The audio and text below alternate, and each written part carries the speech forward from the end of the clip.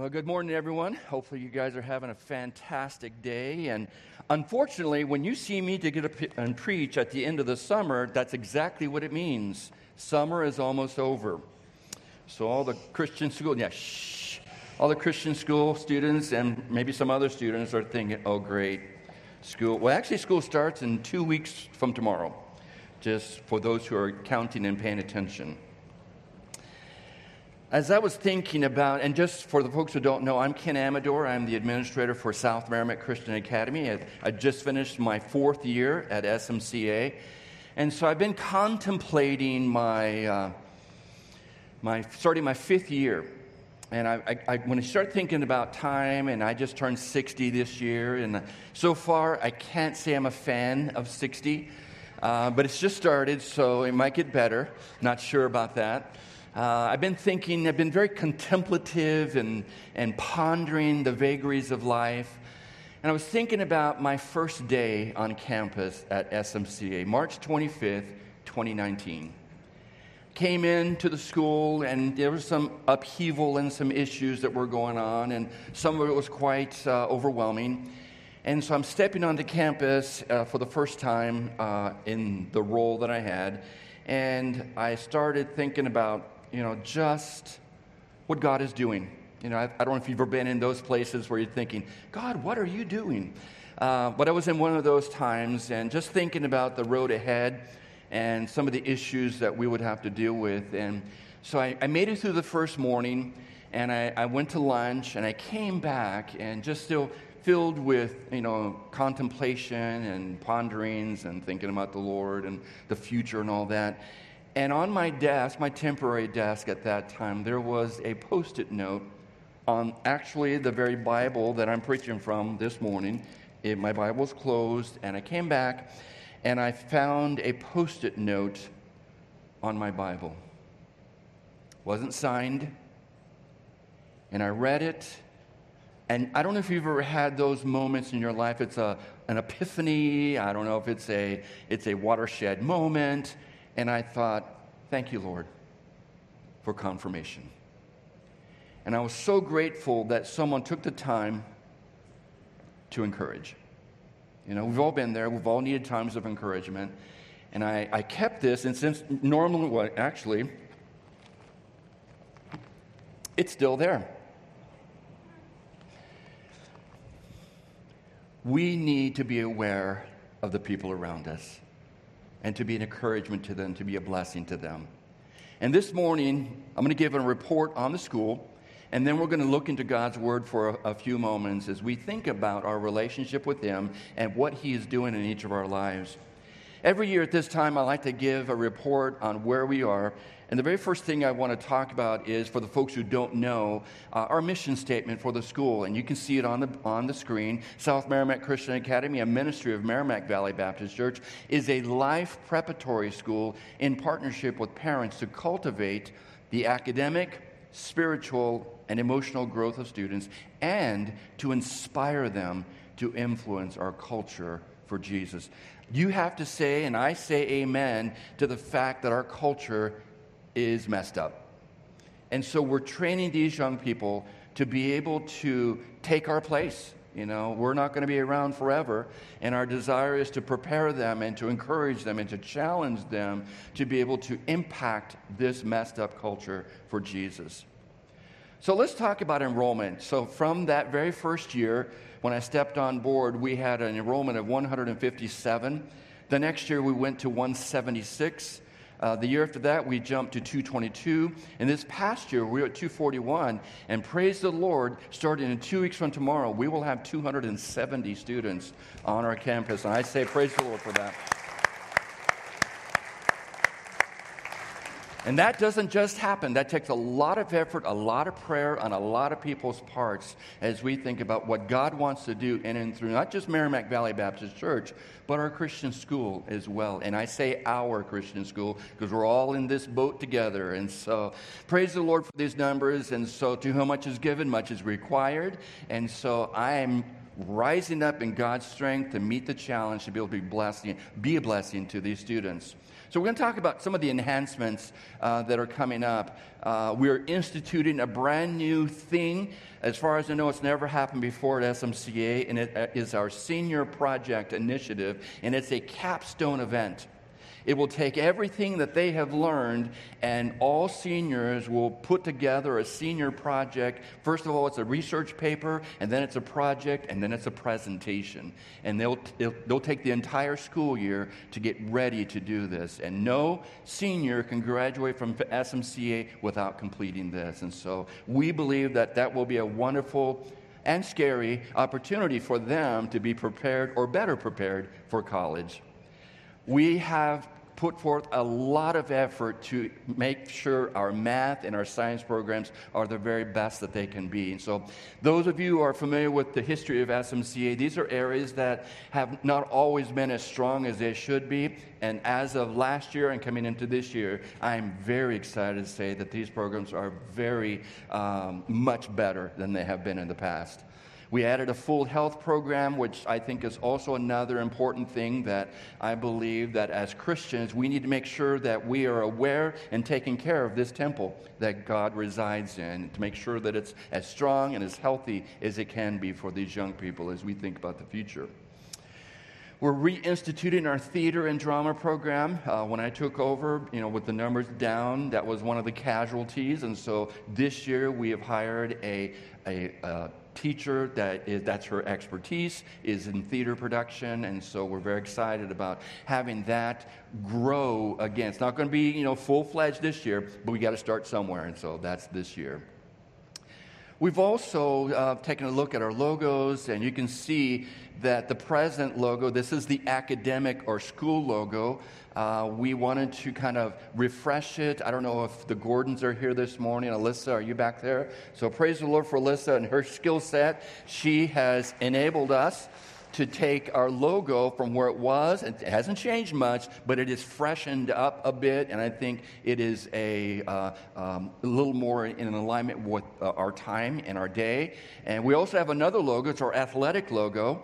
And historically, if you guys have been here for a while, you recognize that. And if you don't recognize it, that's the old athletic logo. And so the new one looks something like this. And so it takes us into the next era. We've been around for a while. We're excited about what God is doing. And I believe our athletes, our student athletes, will also be excited to see the change there as well. So we've also, last summer, we bought a new van, and thank you guys for the ones who supported that.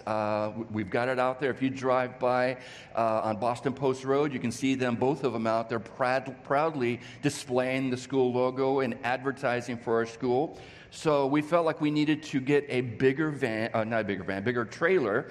And so we purchased this summer a brand new trailer. The previous trailer was 5x8.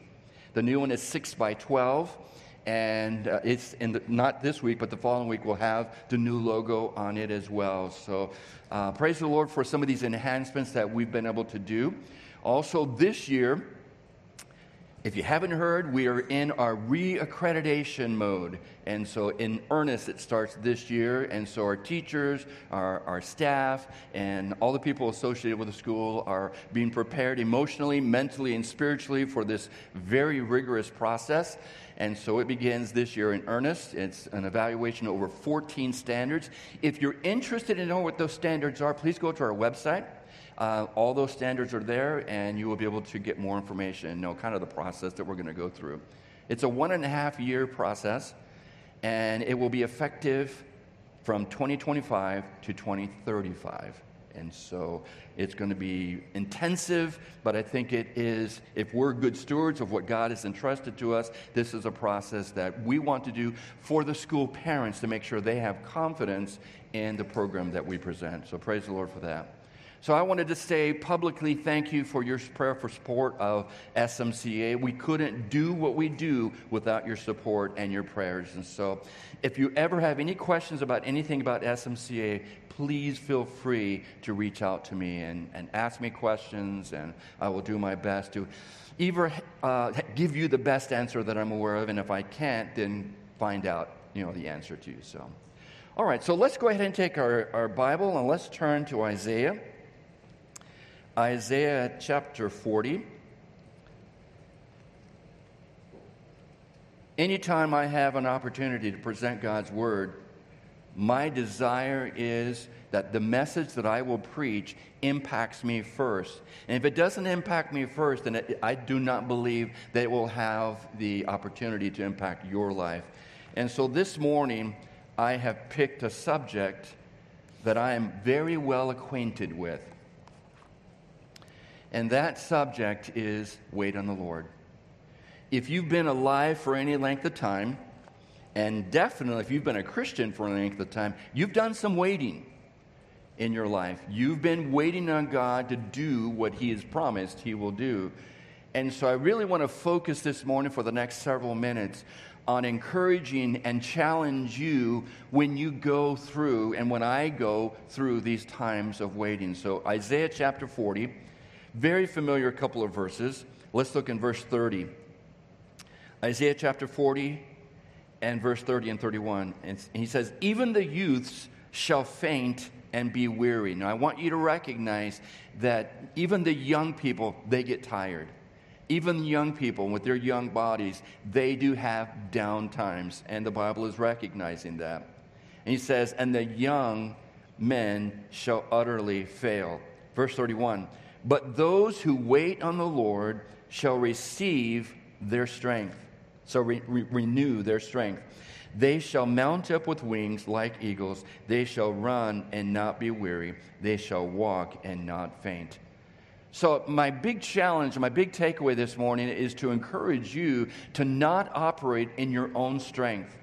We have to recognize that God has limitless power, limitless strength that is available to us if we will only access it, if we will only depend on Him concerning that strength. So I want to focus this morning on that. We live in a hurry-up world. I remember when I left active duty with the Navy after 12 or 13 years of active duty, we moved to the Boston area. We still live in Mansfield, Massachusetts, which is not in Boston, but we're impacted and influenced by it. And one of the things I noticed is that everybody's stressed out. And they're driving fast, and I find myself like going to a restaurant where the music is like really moving, and I'm matching that with my eating. And I think that's by design, I'm not sure. But they're driving fast, so I'm inclined to drive fast. They're stressed, so I'm inclined to be stressed. We live in a stressed out world.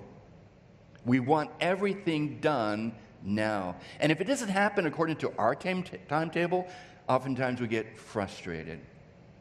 You know, how often have you been at Market Basket or whatever shopping place here in this area, and you will leave a line because it's going too slow?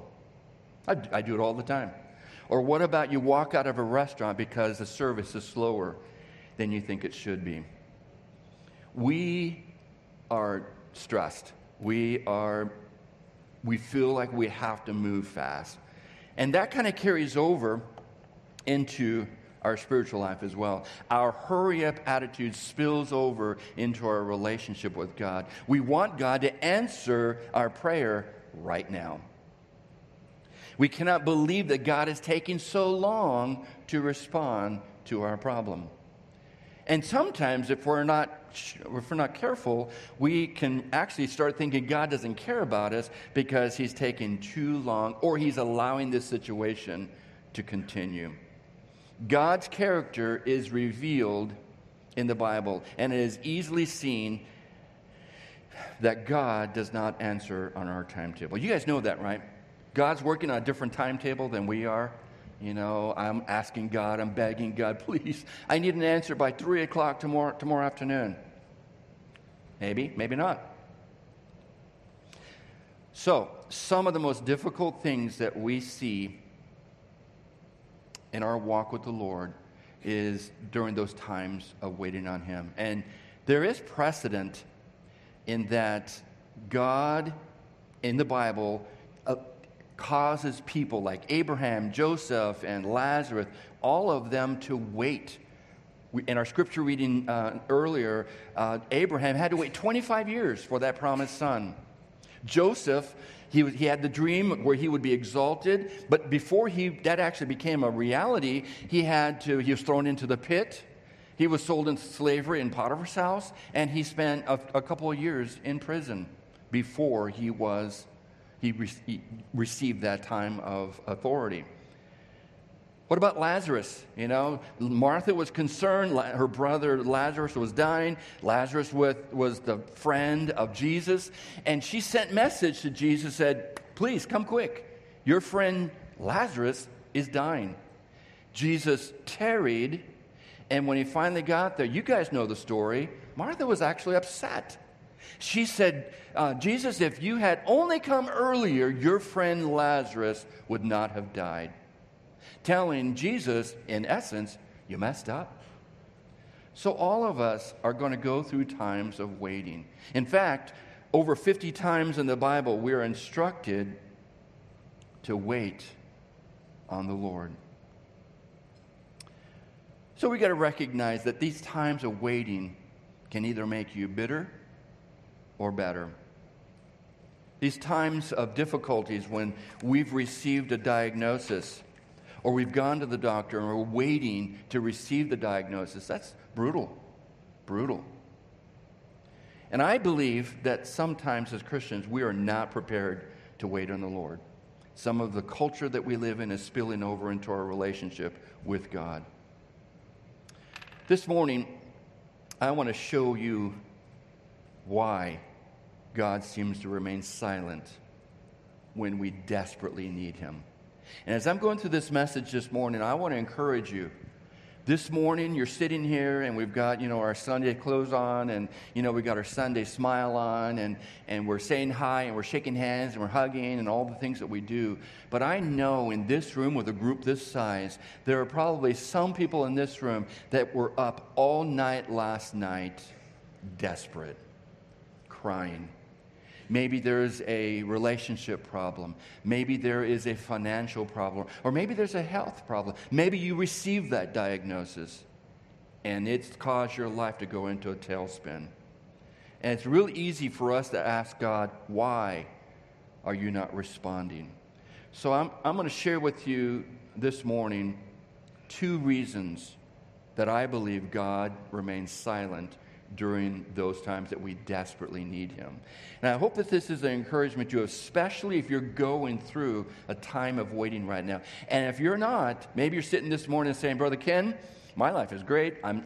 Everything's going fine.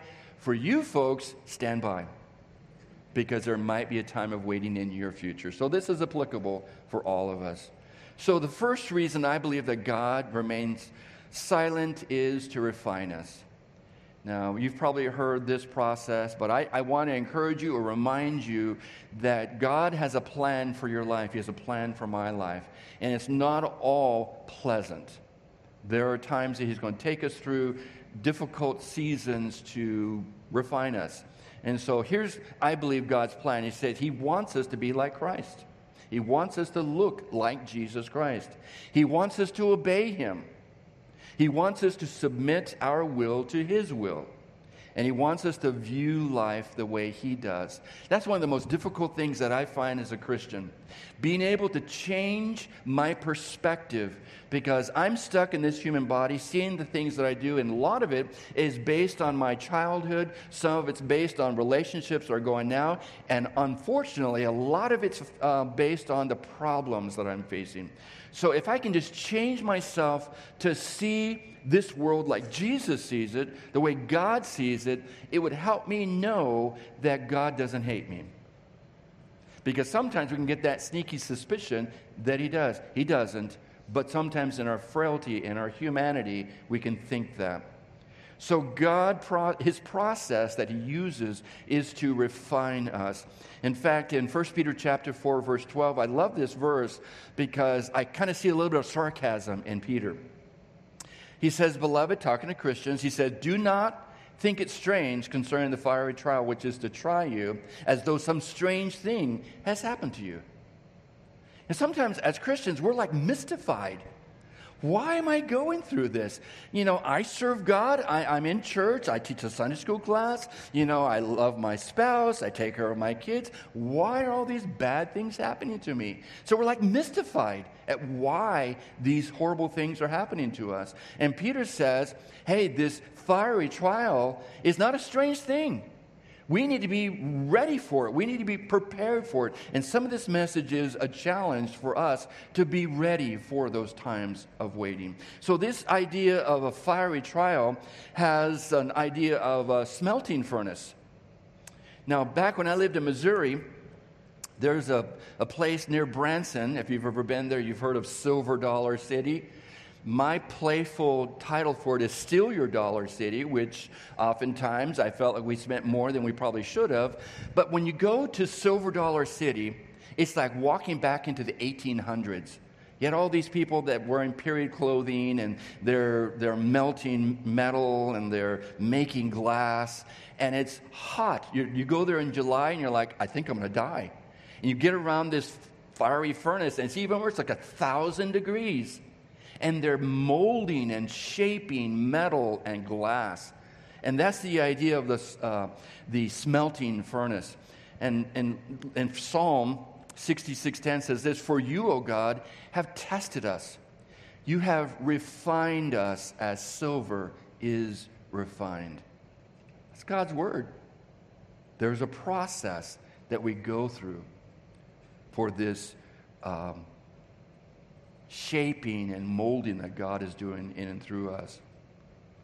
1 Peter chapter 1, verse 7 says this, why do we do that? Why do we go through that? That the genuineness of your faith, being much more precious than gold that perishes, though it is tested by fire, may be found to praise, honor, and glory at the revelation of Jesus Christ. So that's the whole idea. He's doing all this stuff. He's taking us through these tough times, these horrible times, not because he hates us, but because he wants to shape us and mold us to look like Jesus.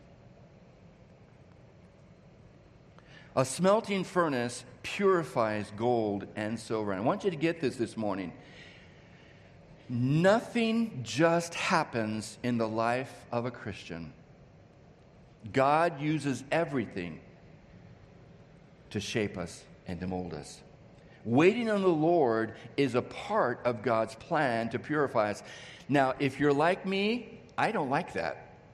I don't like waiting, and I certainly don't like pain. But I understand that God uses it to get my attention, to make me look up, and to obey him and get in alignment with his purpose and his plan. God's goal in refining us is this, that we would wait on the Lord means to eagerly and patiently anticipate God's work in our life. Have you reached that point in your Christian life? I am convinced that too many Christians are spiritually asleep, and they're going through life bumping into things. I didn't see that there. Bump into that. Didn't see that there. Instead of being proactive and awake and aware and focused on God, where we can anticipate these problems, anticipate these things, and be ready to respond in a way that glorifies him. And beyond that, be able to grow in his sight.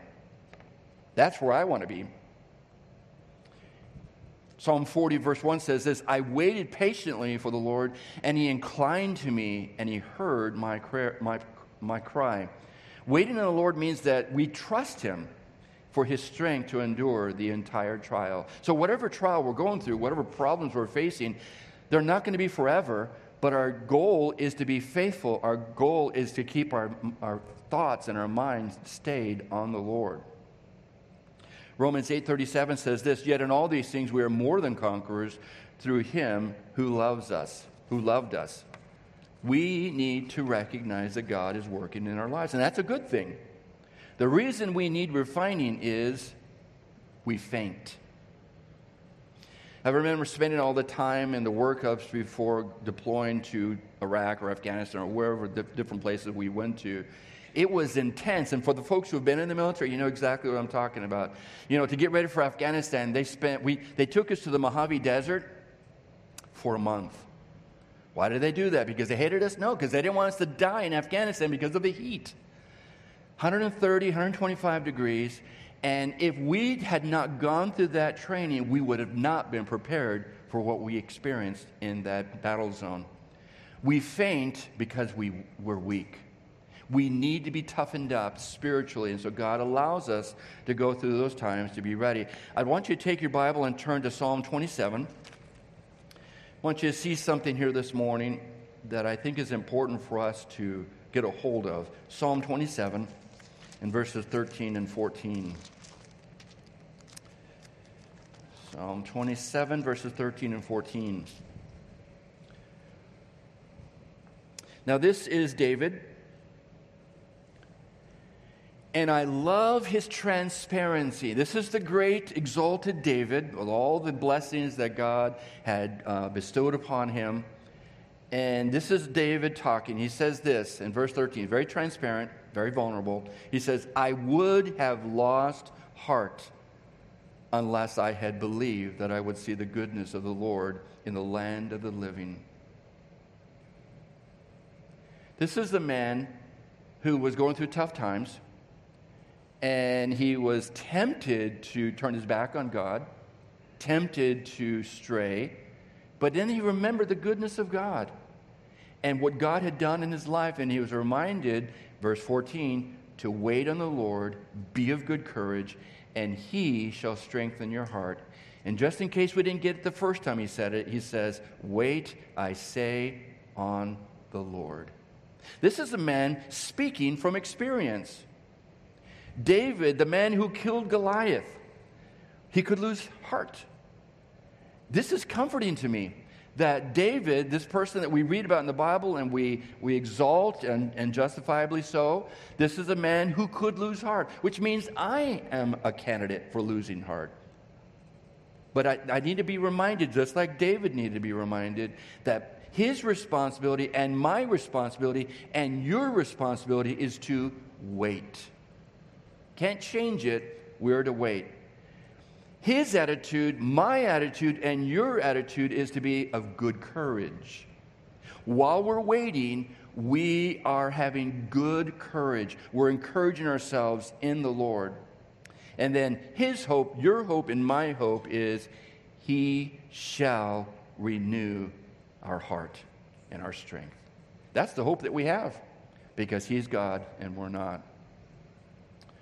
Even before the answer comes, God wants us to be confident that we will survive this time of waiting. Even the best Christians are subject to fainting. My wife and I spent, we were waiting for the hottest, most humid summer to work on our garage, and so that was this summer. And so we started working on it, and it took me to the very edge of my skill set, which is not very far. And so we put up some shelves, and I finished the drywall in the garage. And as long as we stayed on the floor, it was tolerable. But you get on a 12-foot ladder to reach up there. It's like 1,000 degrees up there on the top of the garage. And I knew, stay hydrated. The slogan is hydrate or die. So I knew that. I'm drinking water. And then about the fourth day, I was taking a break, and I went out to our porch or our deck, and I was not feeling that great. So I was kind of feeling a little weird. And I've never been 60 before, so I really wasn't sure how to gauge it. Anyway, so I'm not feeling that great, so I get up and I tell my wife, I'm going to go to the restroom, put some cold water on my face, and never made it to the bathroom. So on the way there, I started seeing flashing lights. I don't know if you've ever fainted before, but that's like a telltale sign you're going down. So that's starting to happen, and so I'm starting to mitigate the damage early. Because I've heard telltale signs when you pass out, your head is looking for something to hit at that point. I didn't want to do that, so I'm trying desperately to keep myself together because I'm going down. So and when this mass starts moving, it's going down. So I'm looking, how do I do this? And so I'm talking to my wife very calmly. I don't remember what I said, but I said something cool. Anyway, so I was going down, and I was trying not to damage anything. And I thought that I succeeded. So as my wife tells me later, I was in a corner in a fetal position. My head was in an awkward position. My legs were underneath me. And so I thought it went down cool. Apparently not so much. So I learned two things. I'm not 40 anymore. And two, water isn't enough. Because when you're sweating, you guys know this, you're losing electrolytes. So I was okay with the water, but I wasn't okay with the electrolytes. And so took some of that stuff in, reminded of my lesson, and we finished the garage. So I lived to tell the story, so thank you, Jesus. So we are prone to faint.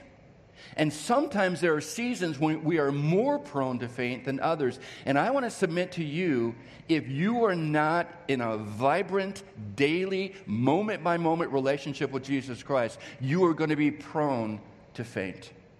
You're not going to be able to go down easy. You're going to go down hard, and it's going to be difficult. So my challenge to myself and my challenge to you is, let's make sure that our relationship is the best that it can be every day. The key for us as Christians is that we must believe to see, not see to believe. We live a life of faith. We live a life that's filled with trust, or should be. And that's where the courage comes in. We need to have courage.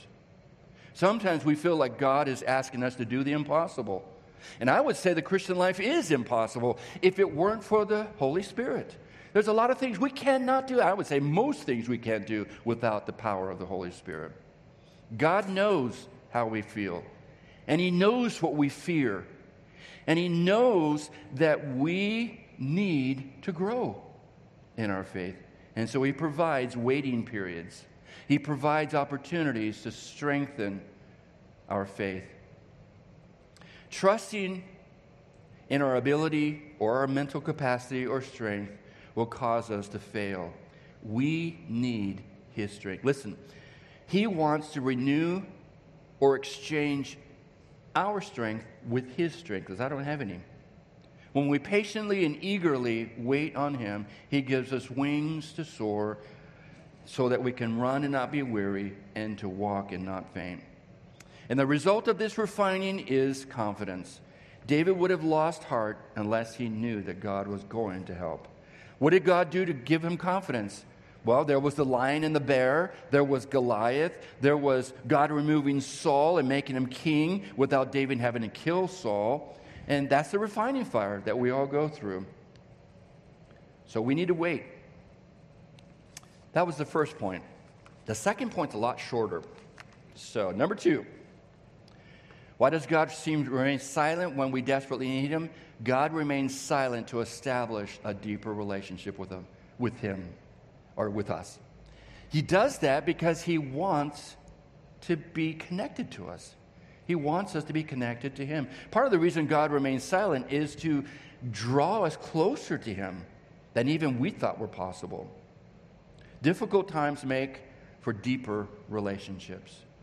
While waiting for the promised son, Abraham's relationship with God was deepened. We read in the scripture reading that Pastor Joe read in Romans chapter 4, verses 19 through 22. All the stuff that he went through, and all of it, even though it was years in the making, all of it was pushing him to be deeper in his relationship with God.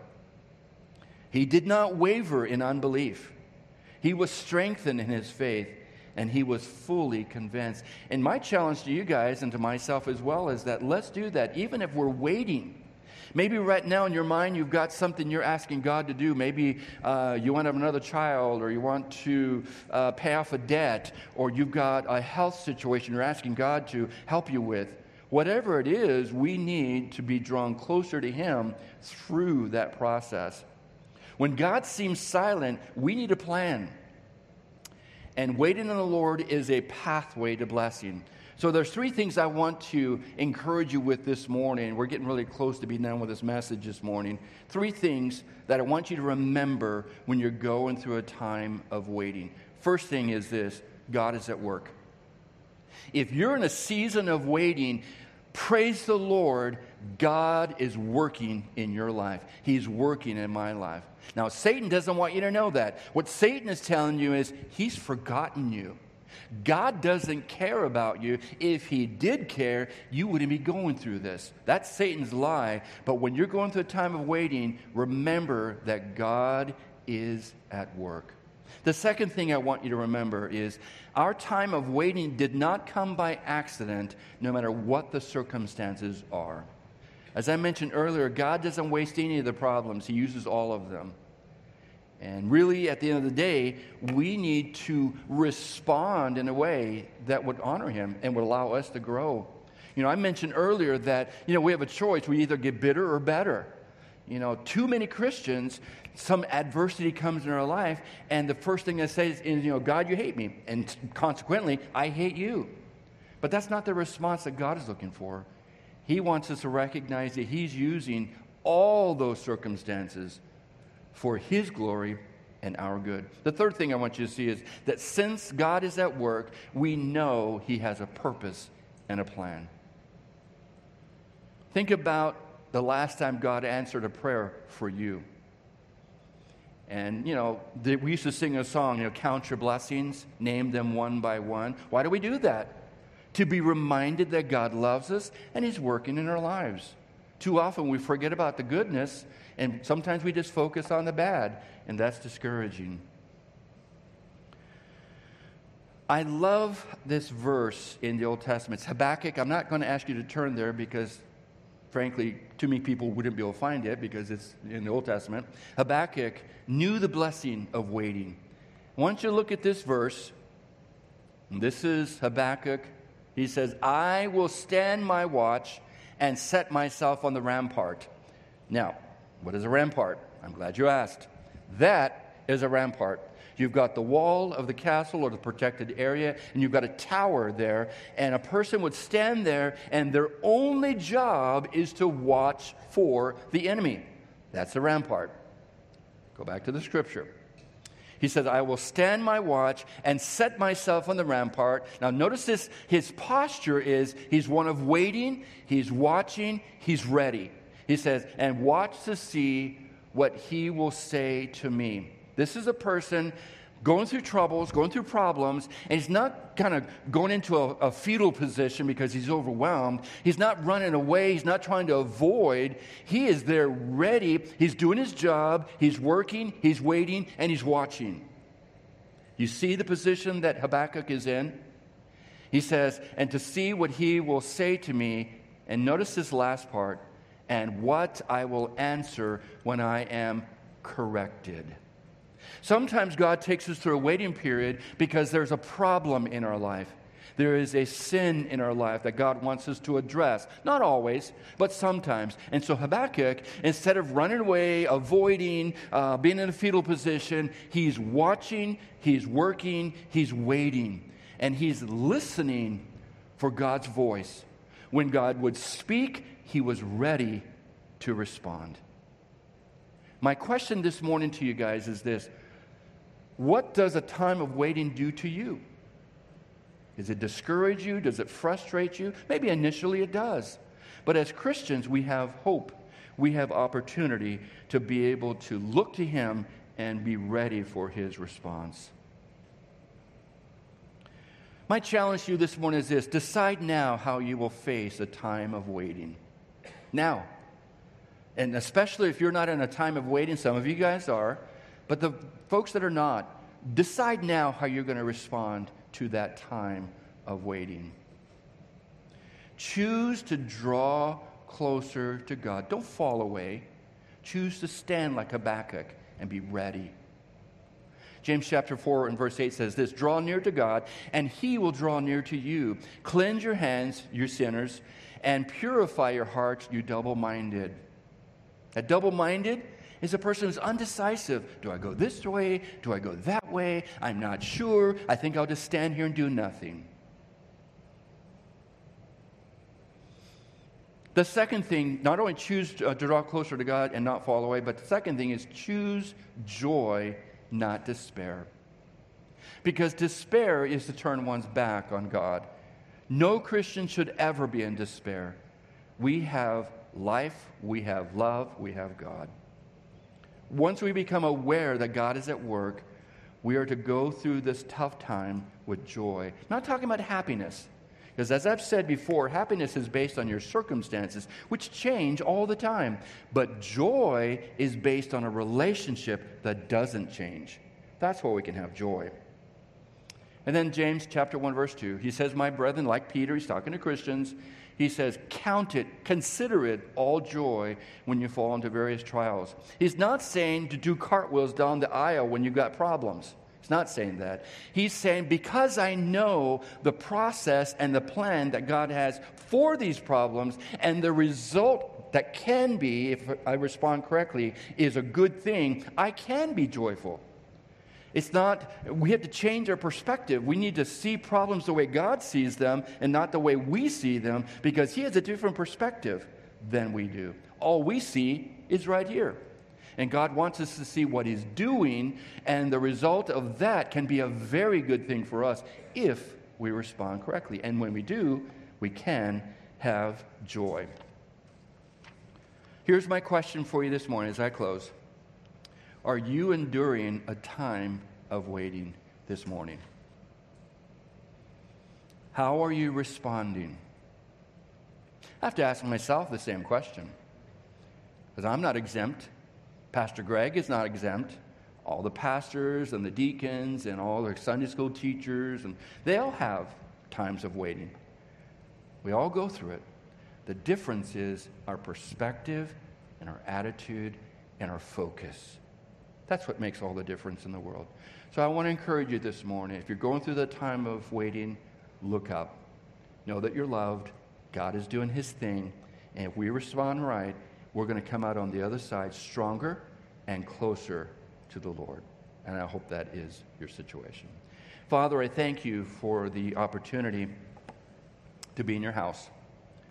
Father, we've had a great time this morning singing these songs to glorify You and learning this new song and having this couple join the church this morning. It's a very exciting thing, Lord, and I'm grateful.